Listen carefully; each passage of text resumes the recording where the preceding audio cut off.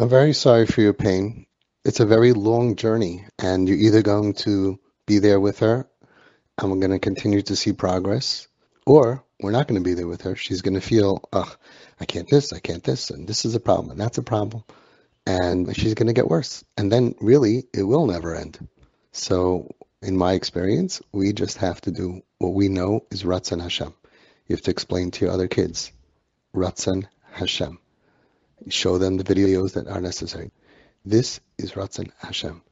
However she dresses, whatever she does, tell her it's so great. Bring your own food. I'm going to give you your own pot.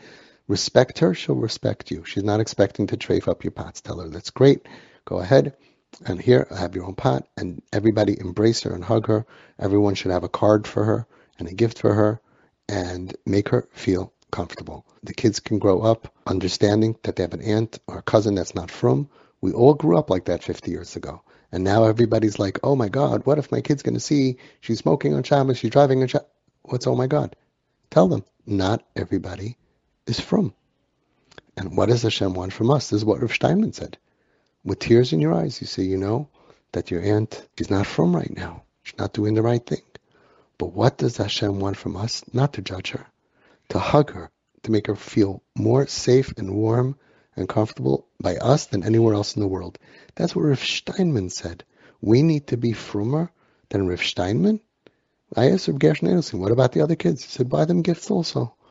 This whole idea of it's a bad hashpah on the other kids is made up. And therefore we lose a lot of kids. I had aunts and uncles that were not from. They drove over. My parents raised me that we don't do that. We're not blind. Kids are not blind today. They know that there's people not from. They have to know what Ratzon Hashem is. And I feel that if you do Ratzon Hashem, first of all, you know you're doing everything you can for you're doing everything you can for yourself. And when it's hard, so first of all, a lot of times we make it harder on ourselves. Because if she was sick, it would be 10 times harder. But nurses are coming and things are beeping, and the nurses bring food and they trafe up the kitchen. But it's hard, but we don't have a choice because we have a sick kid. So a lot of times we make it harder on ourselves because we think that there's a choice. And we think like, what do I need this for? It's never going to end. It's never going to end. First of all, who are we to say if it's going to end? And second of all, if she gets worse, it's more sin that we caused. There's no rechuk. There's no rejection. There's acceptance and love and kavod, respect and yedidus and friendship. And that's it. Make believe she's a guy from across the street and you just love her and expect, don't know, whatever you want. That's, draw her in.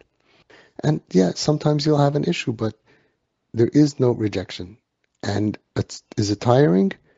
First of all, it could be a lot less tiring if we accept that this is our lot and we're doing Ratzon Hashem.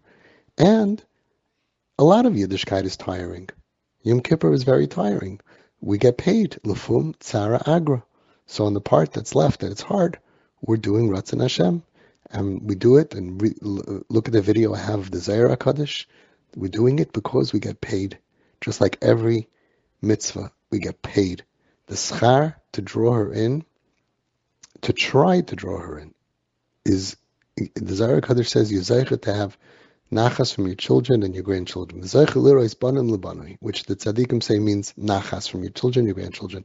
It's the biggest segula for your children, that their children should grow up in the Derech Hashem by trying to draw in those who fell away.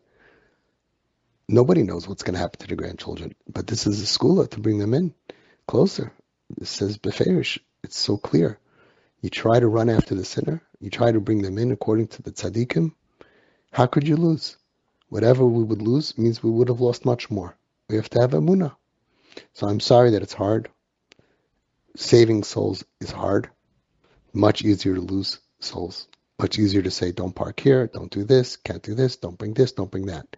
And I remind you that in this case, really in every case, we're talking about, like Rabbi Gamliel Rabinovich said, Avi, when you try to save one soul, you're saving 1,000, because his father survived the Holocaust. One person, when he died, there were 1,000 offspring at the Levaya. He said, every child you have to look at as 1,000. But in your case, you actually are not talking about a fantasy. You see her children. The more that you hug her, and you hug them, the more chance that they are growing up with influence. I have uncles, I have aunts. They're so nice, they're so calm, they're so loving. Yiddishkeit is beautiful. Instead of making Yiddishkeit into something that's ugly and that's disgusting. Oh, you can't come here, you can't dress like this, I don't want my kids to see this, I don't want my kids to see that. That's not Yiddishkeit. I hope that this helps you and you can play this to your children. I hope it helps them. It's like a flip of the switch. I brought these kids into my house. I raised my kids. I didn't have to. I brought in, and they saw kids smoking on Shabbos. Does that make them want to smoke? It did not make my kids say, "Ooh, one day when I grow up, I'm going to smoke on Shabbos," because everybody is okay with it. People don't become as bad as possible because their parents or their grandparents are going to be okay with it.